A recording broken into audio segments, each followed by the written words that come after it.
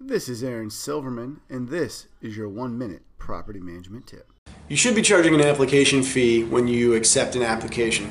Check your state laws because it does vary by some states. Some states limit what you can charge. But there's 3 reasons why you should charge it. The first being, if you don't charge an application fee, that means that money's coming out of your pocket to order those credit and background checks, and you're not going to want to pay that and waste your own money. So it's that little hurdle to actually getting to processing. You have to charge that application fee. And 2, that's the reason you charge it. That's reason 2. There are hard costs associated with those background reports. And so you need to charge that to offset those costs. And 3rd is charging an application fee is actually a pre-screening tool.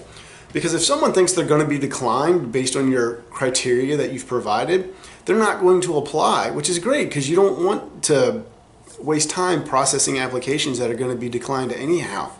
And so that application fee serves those 3 purposes, and all 3 of them benefit you in the short and long run.